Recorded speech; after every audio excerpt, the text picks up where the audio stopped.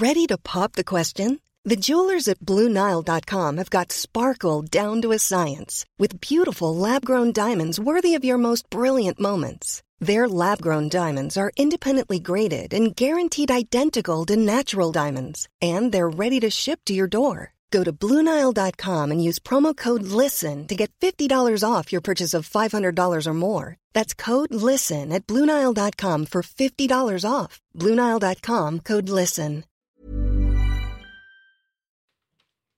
Hello, you are very welcome to The Tonight Show. Coming up, as thousands descend on leash for their ploughing championships, despite weather warnings, we ask if farmers bear too much responsibility when it comes to climate change in Ireland. I would say not so much anger, but there's a lot of frustration and worry. I think farmers have been asked to do massive amounts over the last number of years. Unparalleled in Irish medical history, HSE orders an external review as concerns are raised after serious spinal surgical incidents were identified at Temple Street Children's Hospital. Ghastly in its impact. We have been consulted by a number of families who have been involved in this, and their children have been victims. Plus, as world leaders take to the stage to address the UN General Assembly in New York, President Michael D. Higgins calls into question the credibility of the organisation.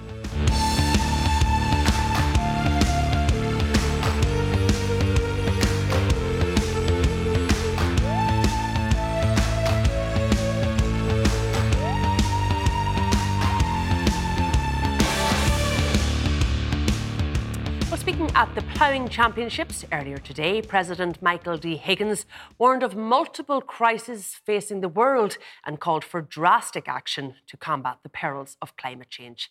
This comes as Minister for Agriculture Charlie McConalogue has come under fire after a nitrate derogation was reduced by 30 k's by the European Commission. But are farmers too frequently the target of climate regulations? Well, our reporter Paul Quinn spoke to several farmers today for us at the ploughing championships. I would say not so much anger, but there's a lot of frustration and worry. I think farmers have been asked to do massive amounts over the last number of years.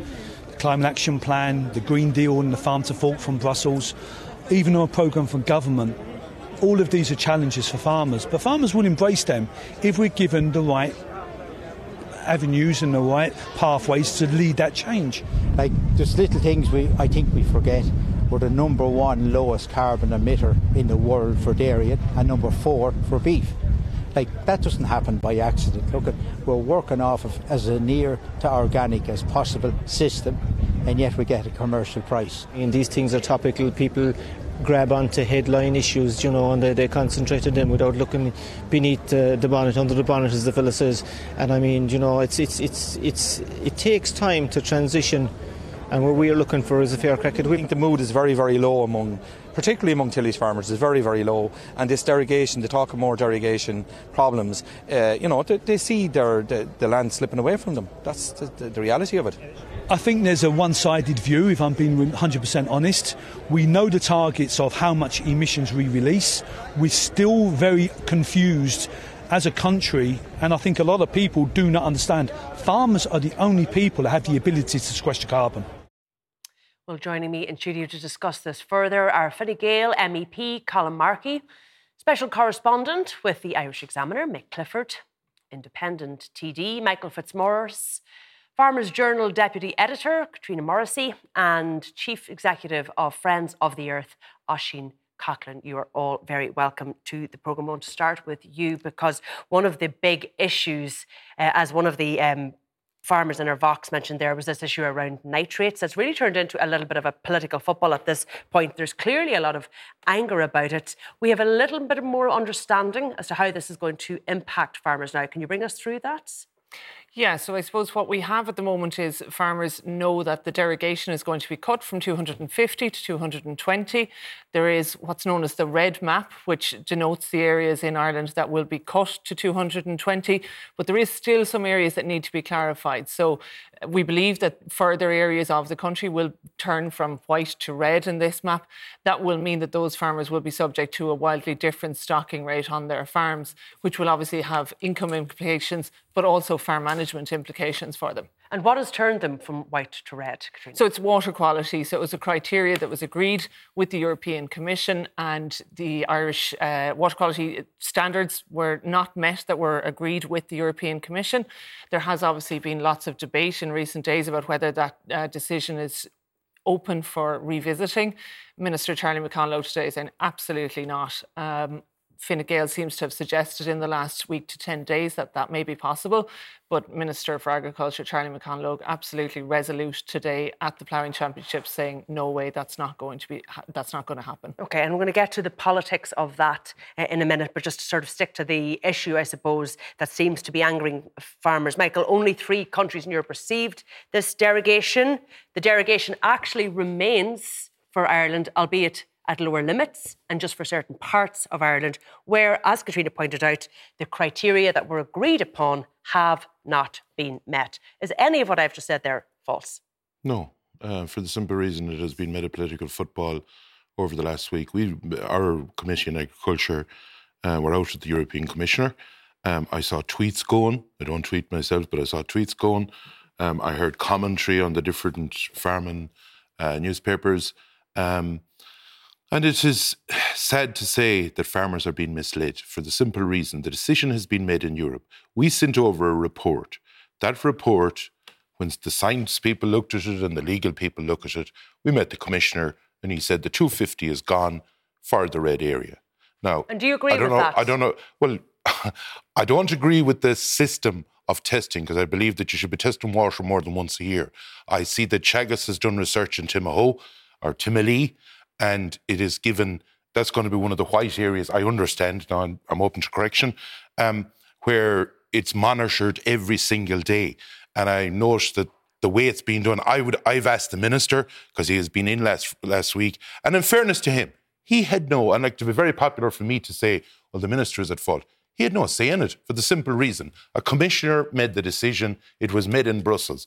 There is areas, wasn't it? It was agreed, I think, 18 months ago. There is areas going to be in white, but there'll be very small areas, in my opinion. And I'll be very clear here as well. From what I heard out there that day, and I think Jackie Cahill was there with me, Tim Lombard was there with me, and Paul Daly.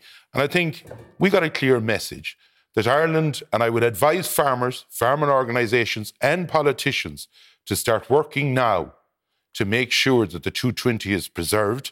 Or if they don't, the feeling I get that Europe is a changed place. Okay, it's about environment. And on top of that, they also told us that the new cap would be starting to be renegotiated. I think farmers need to hear the truth. Just to be clear, because I think some people might be a bit surprised at this, Michael, that you seem to be agreeing with the idea, look, there are areas in Ireland that do need to lose that higher derogation. You accepting that the water quality doesn't meet... whether I agree with it or not. I think it is, because a lot of farmers disagree with this idea. Be clear on this. It's not whether I agree with it or not. I have no say in it. Politicians... What is your position? Now, Michael, there's plenty of things that you don't have a say in, but you have a position. No politician. What happened was the EPA sent out their report. They're monitoring from 2020 to the end of 2022. The decision was made in Europe by unelected bureaucrats and a commissioner, and that word was transferred back to Charlie McConlogue. That's what happened. Politicians can trump themselves up that they've done this, that, and the other. That's the facts of what happened. OK. Why does this need to happen, Oisín? Because we shouldn't lose sight of what the purpose of this is. And it's not a surprise. It isn't news. This directive is 30 years old, and it's about preserving water quality. And we were allowed to put more pollution onto our fields than other countries because we say it won't actually reach the water. We have longer grass and longer growing seasons, and it'll protect the water. Unfortunately, the facts show otherwise. The science shows otherwise. We have very polluted waters. A half of our rivers, a third of our lakes, 2/3 of our estuaries are so polluted as to be deemed unhealthy under the criteria that we all agreed to 30 years ago in the directive. So it's not a surprise. And the Commission's decision is based on an agreement from 18 months ago. Half of our rivers are stable. A third of our rivers are pristine, or half, the other half is good, and the other half has gone backwards. That's the facts. Let's not give the bad story of what farmers have done either, because they've made a lot of sacrifice. And let's look at the way that this is being done. Let's go down the road and look at Leitrim. Michael, I didn't interrupt you. How many irrigation farmers is in Leitrim? One. and Leitrim has the red map over it. Okay. You tell me what's going wrong there. Okay, just let you back in there. The EPA has done the monitoring. We could maybe do more monitoring, but it's been very clear over the last 10 years. And all of the political representatives have the same access to the information. All of the other stakeholders were at all the same science conferences and all the same stakeholder forums as the environmentalists were, where the science was showing clearly year after year that things were not improving. So the lights have been flashing, the red lights and the orange lights have been flashing for a number of years. It's not surprised that at some point the Commission would have to say, we can't keep giving you special treatment if you aren't performing in terms of pollution and water quality. Yeah, so it's no surprise. It is a fair point, isn't it? We could have held on to this higher derogation if the water had improved. Well, the criteria was agreed. So once the EPA testing found that it didn't meet the criteria, that was effectively a done deal over in Europe. I suppose what farmers are feeling at the minute is they're really, really unhappy about the speed of the change. So we're 12 weeks out from this cut from 250 to 220. There's about 3,000 farmers affected by that directly. There are many more affected by it indirectly. OK, just very quickly, I want to go to the rest of the panel. I agree with that, and I think, but that's an issue that the Irish government and the farm organisations should have been working on for the last 18 months since the decision was taken with the Commission about this. In fairness to the Commissioner, he did say that Ireland has to send back basically documents by the 30th of September. And this is where there is cows now in calf. They're going to be calving next spring. We have to look at animal welfare. We have to, and the one worry in this is the worry I have, a big worry. The farmer on the 60, 70, 80 cows, the family farm, won't be fit to take land in other parts of the country to hold those cows. It's a timing issue. But it's the big guy that's going to be fit to go some parts of the country that'll have the money in their pocket to be able to take the land. Okay. And the small guy won't be fit to do it. I want to talk about the politics of this, Colin Markey, because this has been really interesting to watch. The Taoiseach saying last week that he was going to write to the EU Commissioner on Agriculture. He certainly seemed to give a very clear impression to the lobby groups representing farmers that this decision was open to renegotiation. And now you have Charlie McConnell, Fianna Fáil coming out and saying crystal clear evidence not open to renegotiation. Did the Taoiseach give farmers false hope? No, I don't think the Taoiseach give farmers false hope at all. I think the reality is the Commissioner had indicated that he wanted to achieve this without the slaughter of animals or the reduction of animal numbers. And I think that's what people focused in on and how this could be done. What, if you like, measures... I've listened to a lot of discussion over this and was very clear listening to the IFA and the ICMSA who were saying this is open for renegotiation. This cut from 250 down to 220. That's the impression they got from the Taoiseach's comments. No, I was in the room with the Taoiseach when he met the farm organisations. I also met with the Commissioner myself, and it was quite clear that whatever changes would come would be within the existing framework. So the existing framework is where we're at the 220. The question is whether... So the 220 is not open for renegotiation. I think that's Fine Gael's position? There's a number of things here. There's a transition period to which we can... as we say, it's only less than 3 months away. The reality is this red and white map we talk about, that's only been put on the table in the last month or two. So people say we knew this for 18 months. People didn't know. Some people are okay to continue at 250 potentially under the white areas of this map. Some of the white areas may not remain white. So there's still an ambiguity. For an individual farmer, they wouldn't know what their position was going to be. Now we're 12 weeks out. We think at one level, there needs to be flexibility in terms of the time. Alongside that, there's all sorts of other smaller considerations around young calves, for instance, how they're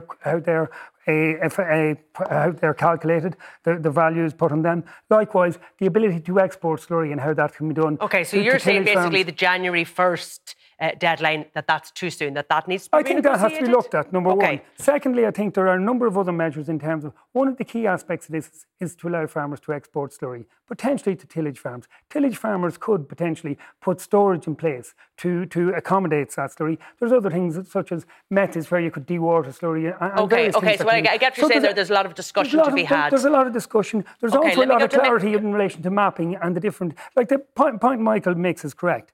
So essentially, the EPA does approximately 4 tests a year on this water. Now, you have to consider that with the agricultural water catchments, 6 of them in the country. They do tests every 10 minutes for the last 6 or 7 years. And what's clear with that, there's spikes and different variations in those tests that the agricultural catchments have done. So to take 4 tests a year over 2 years, it wouldn't scientifically stack up in a lot of cases. OK, Oisin, very quickly, just respond to that. the EPA testing? I think the EPA testing is reliable and credible, and there's a sufficient, trend you over think? time here. But I just want to say... Okay, something okay, about- I just want to bring in... years, not over time. It's only over 2 years. I just want to bring in Mick Clifford here because there's plenty of other issues I want to get to. The politics of this, Mick Clifford. Were you surprised by the Taoiseach's comments, and what has that done for Charlie McConaughey's position in all of this? Has he been undermined? Well, I wasn't surprised on the basis of the Taoiseach's record in terms of coming out and saying things that perhaps wouldn't be judiciously thought out. But, I mean, Michael Fitzmaurice put the position, well, this is the way things are. And you can quibble with the way the EPA have been measuring, but nobody quibbled with it prior to this. And, you know, it's pretty reliable one way or the other. And the fact of the matter is the standards are not being met. We're in the EU. There is no way around this. For the Taoiseach to come out and say that he was throwing the kind of shapes he tends to have been throwing in the last number of months, and I think it was very inadvisable. And it did give false hope to farmers, and it was fishing for a vote. Yeah, and did it? You say fishing for a vote. Is Fine Gael concerned about the farmers' vote, given the fact that the research last month showed that the vote for Fine Gael from farmers is slipping away? What's that? I would consider that. That played into him? No question. I think when Certainly about every section, but particularly farmers, because traditionally... Ciara, the big problem in the agricultural sector at the moment is not knowing. One day we're culling, the next day we're not culling. The farmers don't know whether to put money into something or not. We are trying to bring young farmers into farming. And at the moment, mixed messaging is the biggest problem that's out there. Let's just talk. Let's be clear. No, let's be clear what the Taoiseach actually did. The Taoiseach proposed to write to the Commissioner to come to Ireland to see the overall situation as regards. There was already an arrangement there, Excuse me. There was an arrangement. To be clear, Colin Markey, the Minister for Agriculture said that was already arranged. Be clear about it. The situation is here. There's two games at play here. Number one is people have concerns about the speed in which this new change is coming into effect, and also if any way it could be, it wouldn't hit as hard. The second point is there's a 220 which could be under review in 2026, and we want to begin the groundwork at this stage to make sure we explain what's like. There's an element. Okay, sorry, Colin Markey. No, I have to give everybody a fair amount of time here. I want to talk about something else that happened at the ploughing today, and that was the President's comments, where he spoke today about this drastic change that was going to be necessary in people's diets, that he needed to see sort of immediate action, this sort of slow change was not going to suffice if we were going to tackle the climate change issues that we have. What was the reaction to the President's comments today, Katrina? The reaction from farmers, I think, would probably be more focused, less on his diet comments, but he did make some really interesting comments there about farmers needing social support, that they've been led by market inducements through the Common Agricultural Policy and other areas. They have been led by market prices, whether that's for milk, for beef, for sheep meat, whatever. What he did say was that farmers will have to be compensated if they are to be affected by climate change, and that they are willing, and if they are willing to change, they must be compensated for it. He mentioned a social support. So again, another issue that farmers really feel in recent years is that the Common Agricultural Policy budget is being diverted into environmental measures when actually it was originally meant and should be meant to subsidise the cheap food that is there. And that is where farmers are losing out time and time again, because the money is being siphoned over because farmers are still producing cheap food, but now they're getting the support diverted into environmental measures. Okay, so then is he saying the conversation needs to be about the price we are paying for the food as opposed to diet changes? Well, I think he did imply that we're not paying enough for food, given the labour and the quality of what we get. But I think what was good about what he said is that he was honest with farmers. He showed leadership about the fact that, as with all sectors of society, we now face a really radical transformation by management through this transition, or else we get one through climate breakdown. And our other paralytic leaders, particularly the Taoiseach, are far less keen to say that. They want to have it both ways still. So like Leo, I think, was giving false hope the other week. His brand when he first started was being honest and upfront. He's not doing that now. We need all of the political leaders to be upfront about the fact there's no straight, smooth path from here. It's going to be rocky, and we have to have the social support. So I agree. Okay, just let him know. I'm just going to let Mick Clifford back in here. Oisin is correct, I think, but on the other hand, none of the political leaders are being honest about this. And they're not being honest about it because, as far as they are concerned, whether it's a perception or a reality, they do not believe that the changes that are required, that a big bulk of the public, and particularly the bulk of the public that votes, are prepared to make those changes. That's why we need leadership, because Absolutely. otherwise we get social breakdown I'm just saying, I believe that's why they're not being honest about it. And you're right, we do need leadership, we're not getting it there. Okay, but we did see, I suppose, this tweet, didn't we, went out last month from the EPA, this simple tweet that said one of the things that needs to be done is reduce red meat in your diet. Was there political leadership around that tweet? Absolutely not. Hold on, let Mick Clifford speak here, please. From the farm organisations that reacted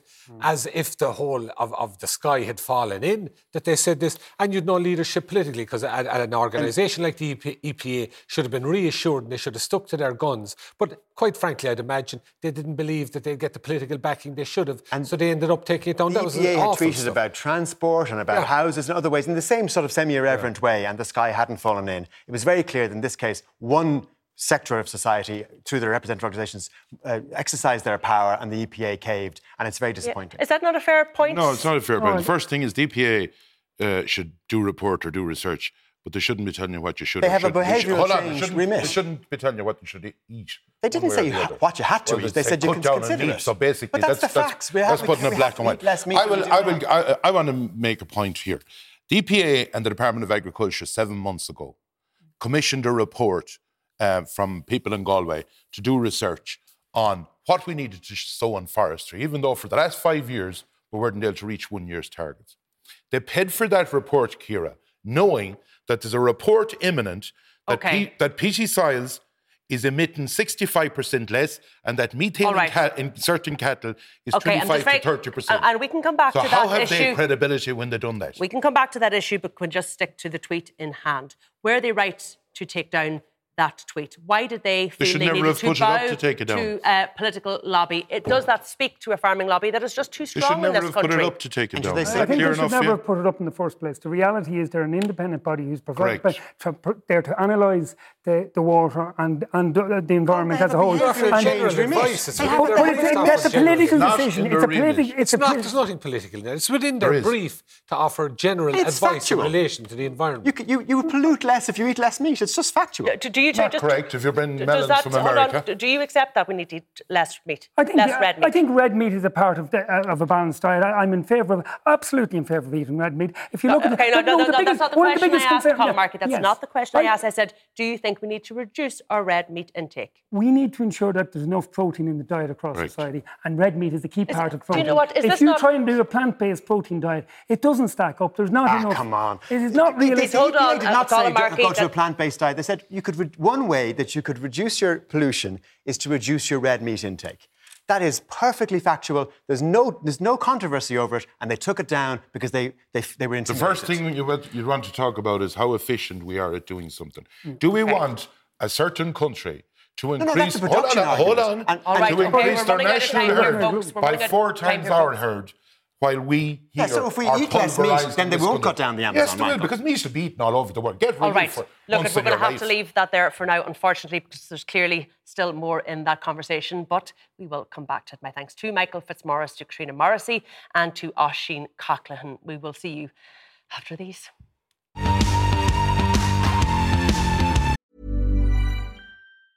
Hey, it's Ryan Reynolds, and I'm here with Keith, co-star of my upcoming film, If, only in theaters May 17th. Do you want to tell people the big news? All right, I'll do it. Sign up now and you'll get unlimited for $15 a month and 6 months of Paramount Plus Essential Plan on us. MintMobile.com/switch. Upfront payment of $45 equivalent to $15 per month. Unlimited over 40 gigabytes per month. Face lower speeds. Videos at 480p. Active Mint customers by 531.24 get 6 months of Paramount Plus Essential Plan. Auto renews after 6 months. Offer ends May 31st, 2024. Separate Paramount Plus registration required. Terms and conditions apply if rated PG. Hiring for your small business? If you're not looking for professionals on LinkedIn, you're looking in the wrong place. That's like looking for your car keys in a fish tank. LinkedIn helps you hire professionals you can't find anywhere else, even those who aren't actively searching for a new job but might be open to the perfect role. In a given month, over 70% of LinkedIn users don't even visit other leading job sites. So start looking in the right place. With LinkedIn, you can hire professionals like a professional. Post your free job on linkedin.com/people today.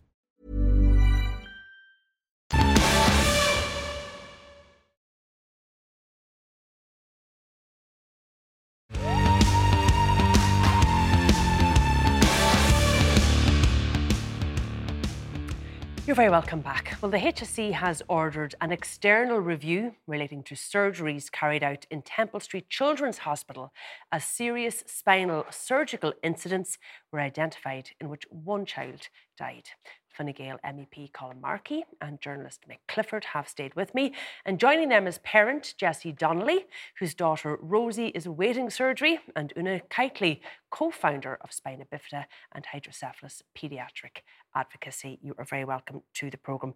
Mick, this is very complicated surgery, and in some ways it's a very complicated story. In other ways, it really isn't. These are children in desperate need of orthopaedic care in this country who have been failed once, if not twice. Yes, very much so. Ciara failed in the first instance because of the lengthy waiting lists, and you can just only imagine the kind of trauma that's inducing on families in general, but failed here because at the very least there seems to be a complete lack of clinical governance. I mean, something obviously went wrong. There obviously was not checks and balances in place. When you see, for instance, I think it was in 3 cases, a phrase like unauthorised devices used, you know, you immediately have to wonder what exactly was going on. Notwithstanding very possible, if not probable, the best of intentions were there, that is not the issue. The issue is clinical governance and the fact that this was able to go on and appears to have gone on over a protracted period. Speak to me, Jessie, about your daughter, your 8-year-old daughter, Rosie. She was born with spina bifida? Yep, that's right. Yeah, Rosie was born with spina bifida and is attending CHI since she was born 8 years ago. She has also developed scoliosis in the last couple of years. And she's had surgery on her limbs, isn't that right? Yeah. On her lower limbs? Yeah, so she's had multiple orthopaedic surgeries in the lead up to now. And what is she in need of now? So she is now in need of an intervention for her scoliosis. It has deteriorated quite quickly in the last year and a half, to the point that we need this surgery done, and we need it done sooner rather than later. And for people who don't know what this looks like, what impact this has on a child, can you describe that for me? So I suppose it really, it's her posture. It starts with the posture. It can then leads to pain. It leads to lung issues. All of that. Now, she last saw an orthopaedic surgeon 18 months ago. Yeah. She needs an appointment with an orthopaedic surgeon, isn't that right? Yeah. In order to confirm that she can be put on a waiting list in order to have the surgery. Yeah.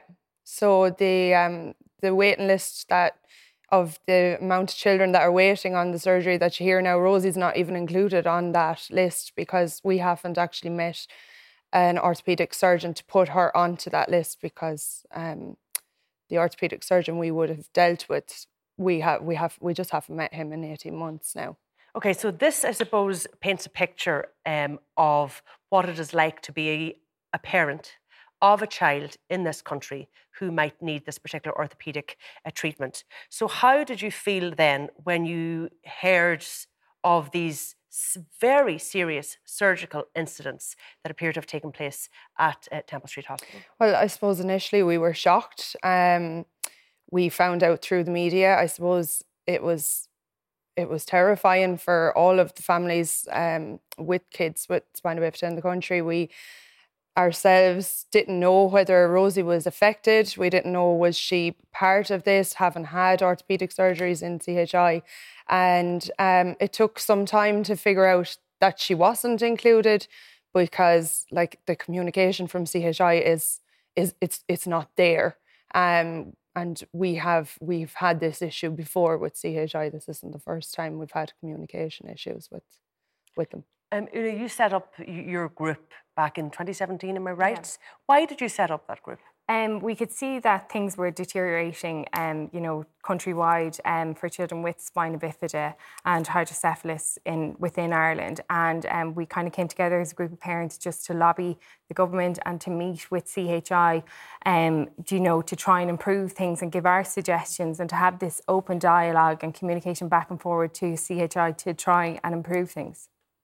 So what has the reaction been, I suppose, to this news coming from CHI that there is serious surgical incidents have happened there that are currently the subject of an external review? Yeah, but this is our 3rd/4th review here because when myself and Amanda, the other co-lead, met with CHI and they informed us there was going to be a review. So first there was an internal review done by Temple Street and then there was an external review done by Boston. And then we asked why is CHI Crumlin not included, and they said CHI Crumlin are going to do the internal review. We said at the time when we heard about Boston, we said that, you know, the National Independent Review Panel guidelines for reviews say that the patient should be centre and the patient's voice should be there. None of the parents involved were interviewed, so where is the patient voice? Absent. There was a 74% increase in post-op complications identified by their internal report. So when the crew came over from Boston, CHI wasn't included, but for some reason, this review team from Boston didn't look inside a theatre in CHI Temple Street. They didn't look at equipment, they didn't look at instruments, they didn't look at sterilisation processes. They went on a little jaunt over to CHI Crumlin, which wasn't included, and they got the hard hats on and got the view of the new Children's Hospital. OK, so you're obviously in no way satisfied with the work that they carried out. In terms of the concerns that perhaps parents who have children who'd been through surgery through CHI, those concerns were raised, weren't they? You raised those concerns last year.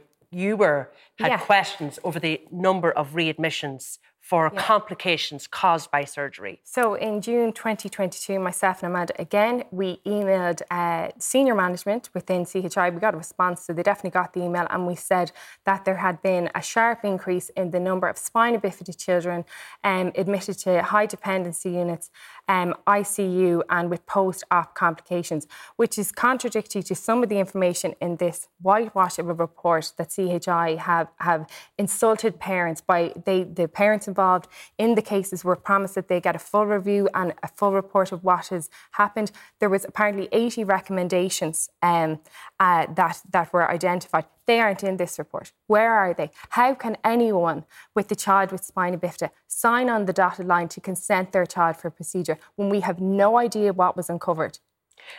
Have you spoken to any of the parents of the children who were impacted by this? And how are they? They're devastated, absolutely devastated. They're sick to their stomachs that once again we are back here absolutely berating the government and CHI to care for our children. And I don't want to hear this gibberish, oh, we're going to send them abroad. The equipment our children need for a week's holiday, you'd need 2 high-ace vans to put in it. They're on ventilators, they have wheelchairs, they have electric wheelchairs, they come with batteries. You get in a plane, the wheelchair could be battered from the wheel of it. You can't push it when you get off. The other thing is it's not that simple to move these children when we have expertise in Ireland with spina bifida. We've been doing this for years. We've the highest rate of spina bifida in the world. Solve this problem once and for all and stop using our children as absolute guinea pigs. I'm just wondering, Jessie, if, let's say, miracle upon miracles, you got an appointment with an orthopaedic surgeon to see Rosie, who agreed, yes, she needed this surgery. She put her on her waiting list, and lo and behold, there's an appointment next week. Clearly never going to happen. But let's just say that could happen. And we're just looking at lovely Rosie there now. Would you be confident that with the treatment that she's going to receive? No, we'd be terrified, beyond terrified. Like, we don't know what is in that report. We don't know what has been found. We don't know. Like, it's terrifying. And prior to this, you may have had confidence that once your child got into the system, they'd be well treated. That confidence has clearly been shattered. Absolutely, yeah. Colin Markey, this is a real stain in this government, and it's been there for a very, very long time. Look, the investigations that are ongoing have to be welcomed, particularly the one from outside the state. I know you said previously that the Boston people who come over didn't necessarily do an effective job, but I think... No, I didn't say that. I didn't say that. I said I didn't know why CHI were bringing them on a jaunt around Dublin when they didn't see the inside of a theatre. I think the reality is we do need... there's 2 investigations ongoing now. We need to get to the bottom of them as quickly as possible. I fully appreciate the situation as regards parents. You have to feel for any parent who finds themselves and the children in this situation. And then when you get the reports that are coming out now in relation to what has gone on, I suppose the reality is that it's nearly impossible to maintain confidence until such time as these investigations are undertaken and we get to the bottom of exactly what is happening. And the bigger picture and the longer term... How long is that going to take, do you think? I don't fully know how long it's going to take, but I think we have to get it done as quickly as possible. And alongside that, we do have to invest. Like, I think it's right, if we can deliver on the surgeries here in Ireland, I think that would be the ideal situation. Why have we failed? Okay, these are two separate issues. Yeah. One, the serious surgical incidents and the lack of governance that perhaps allowed for those to happen. And second of all, these waiting lists that have left children in agony in this country unnecessarily. Why have you been unable, why has the government been unable to get on top of that? Well, I think, look, it's as you say, we've the highest level of spinal bifida in the world here in Ireland. So there is a need to, if you like, invest more resources in it. I suspect... 19 million was released last year, on top of an additional €4 million. The money is being thrown at this. There is absolutely not the hunger within CHI, within the HSE, to fix our children. They're already disabled, so what's a bit more disability? That's the attitude. No, I don't accept that at all. In terms, I don't think that's well. That's you don't have you're not a parent of a child with the condition. I appreciate that fully, and I can't comment on how we feel about it. I can only imagine how you feel. I can only imagine. I fully understand what you have to deal with, and the state has to. No, you don't. You haven't a clue. You haven't a clue. How many months did Rosie wait for her last surgery, Jessie? We waited 26 months on a waiting list, and we were so desperate that we ended up presenting to the ED in Temple Street and sitting there for 3 weeks. You just wouldn't leave, didn't you? We wouldn't leave. That's how you got your appointment. You see, this is what has always confused me. You look at our health service and you look at the budget for the health service, Mick Clifford, money, resourcing. That isn't the problem. It can't be the problem here. So what is the issue? A huge element is political will. And every now and again, this is one of the worst scandals of all in terms of what's at issue, particularly children in pain.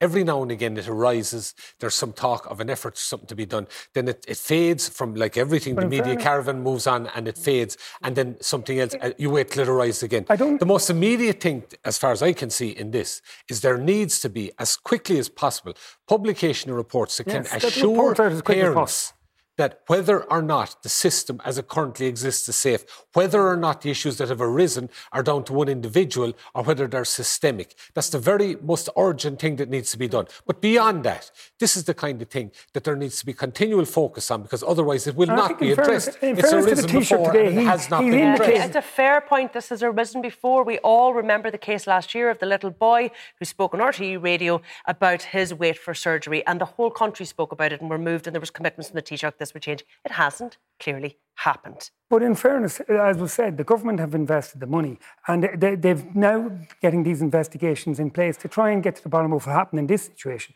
But I think we clearly have to, as is already said, we have to focus on this issue. Resources is only part of the solution. Clearly, the health service is not delivering in terms of capacity. But there's a broader issue. That's not just a political issue. That's to do with the governance within the health service as well. And I think this issue needs to be addressed urgently.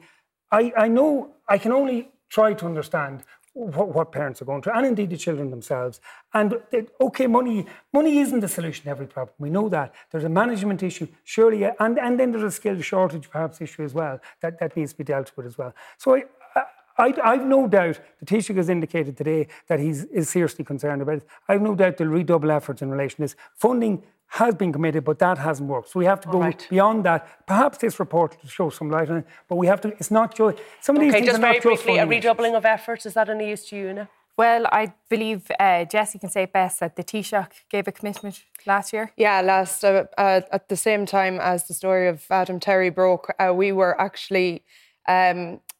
we had Rosie's case brought up in the Dáil that same week, and the Taoiseach himself promised that he would personally make sure that Rosie was seen to and that he would make sure, we'd get this done.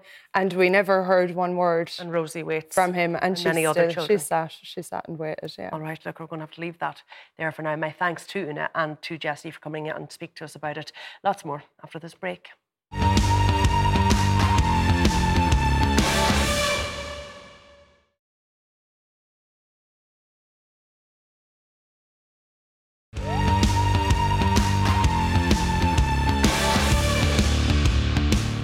very welcome back. Well, as President Joe Biden and his Ukrainian counterpart Volodymyr Zelensky took to the stage in New York to address the UN General Assembly, our Uachtaráin, Michael D. Higgins, hit out at the credibility of the historic gathering. Our news correspondent Zara King is here with more on this. So it was at the ploughing today that Michael D. Higgins criticised the UN. He said it is losing credibility. He's quoted the fact that they've been unable to prevent war, unable to prevent famine. How did the Irish delegation respond to that? Do they agree with those sentiments, Sarah? I would say the short answer to that is no, Ciara. The Irish delegation do not agree with that. In fact, the Minister for Foreign Affairs and the Taoiseach, Micheál Martin, went so far as to say he doesn't know where the world would be without the United Nations, and he cites his trips to Africa and the Middle East and says that the work that the United Nations is doing is essential. And he also points to things like the World Food Programme, saying that these are key things that the United Nations is managing to do. So no, they certainly didn't seem to agree with him on that. This isn't the first time that Michael D. Higgins has criticised the United Nations. He made similar comments last year. He's not the only person to do this, Ciara. There's been some criticism of the United Nations. It has been accused, the General Assembly, of being somewhat of a talking shop. Some people have described it as speed dating for diplomats this particular week, because it's an opportunity for world leaders to literally bump into each other in the corridor at the General Assembly at the United Nations headquarters. But certainly no, the Irish delegation did not agree with that. Likewise, Eamon Ryan, the Green Party leader, also praised the United Nations for the incredible work that they're doing in terms of providing support to people across the globe in disadvantaged countries. Now, today, the big centrepiece at the United Nations General Assembly, of course, was the address by US President Joe Biden and the address, likewise, of the Ukrainian President Volodymyr Zelensky. Ukraine taking centre stage in Joe Biden's remarks today, Ciara. He is saying that the world really does need to stand alongside Ukraine in this fight against Russia. He says Russia believes that the world will grow weary and allow it to brutalise Ukraine without consequence. And he goes on to say that if we allow Ukraine to be carved up, is the independence of any nation secure? Let's take a listen to a bit of that speech. We have to stand up to this naked aggression today and deter other would-be aggressors tomorrow. That's why the United States, together with our allies and partners around the world, will continue to stand with the brave people of Ukraine as they defend their sovereignty and territorial integrity and their freedom.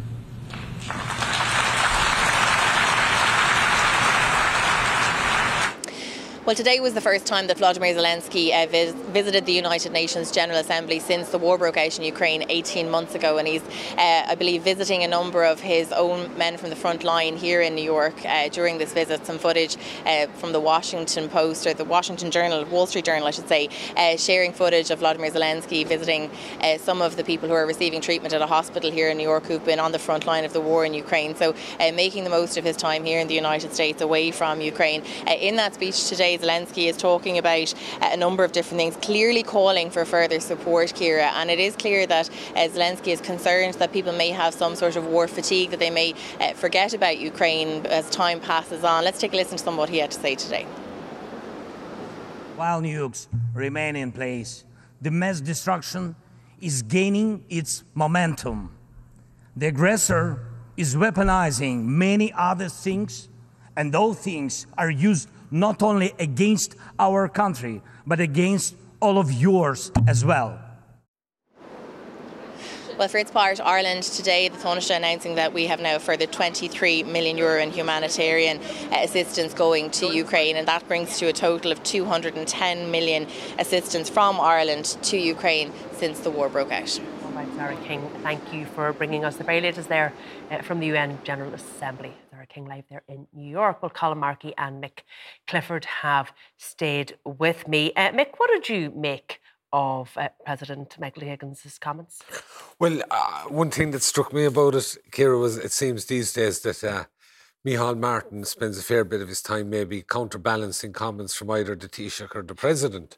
But, he has a point. There's no question about it in terms of the potency or the value of the UN. It has been devalued. And you only have to look who didn't arrive to the General Assembly. Precisely, including Rishi Sunak, Emmanuel Macron, and leaders from Russia, from China, the whole thing. So he absolutely has a point. Now, the only thing you would say is, and I think in fairness, one of them said, I know it was Eamon Ryan or Micheál Martin, imagine what the world would be like without the UN, bad and all, as things have got.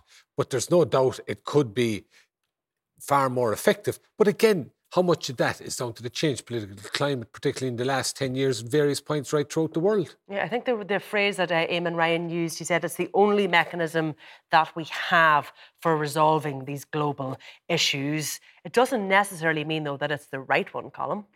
Look, I think in terms of the humanitarian side, like if you go out to African countries and ask about the contribution the UN has made in terms of disaster relief, in terms of humanitarian aid, in terms of human rights, it's well recognised, the achievements at that level. The problem, I think, as much as anything, is around the Security Council and the veto that's there between, let's say, Russia and China. And we have a situation where China's coming out to back Russia, and they neutralise any ability to offer us stability in a situation like Ukraine. And I think that's where the weakness is. And in a way, that weakness that offers political stability undermines then what comes behind that is a food security issue that comes along with that. We're talking about Ukrainian grain. And that in itself, if then there's food insecurity, that in itself has a knock-on impact on, let's say, the ability to address environmental challenges in the world. So I think in a lot of ways, the issue in the UN around the Security Council and the position that Russia and China have, it underpins a lot of the problems within the UN.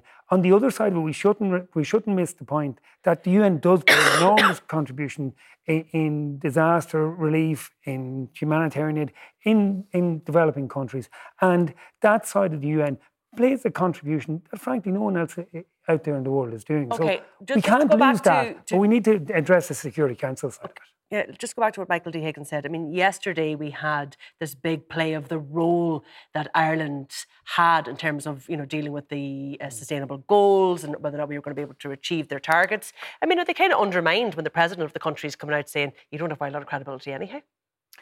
I think the organisation has credibility, and I think certainly, like... Is that difficult, though, for the Taoiseach and the Taoiseach today? The president of their country that they're representing saying this institution is not credible. They're getting used to it. Do you think they don't even bat an eyelid anymore? Do they not, Mick? You do wonder, like, the role of the president, like at the end of the day, I don't know that he should be necessarily getting as politically involved, although it is on a world stage, which I think is less of the politics of the country. And I think certainly, look, he's entitled to his opinion, but I think we need to be careful. Helpful, he's making a generalised point. In fairness to him, he's making a generalised point, and there's ballast to what he says. Yeah, there is. I think on the security side, we need to address it, but we shouldn't lose sight of the positive stuff they're doing in the humanitarian basis. OK, we have to leave that there for now. My thanks to Colm Markey and Mick Clifford and all of our guests. Our programme is available as a podcast if you want to hear it all over again. It's on all major platforms, on TikTok, but from tonight, the MTV team here. Good night.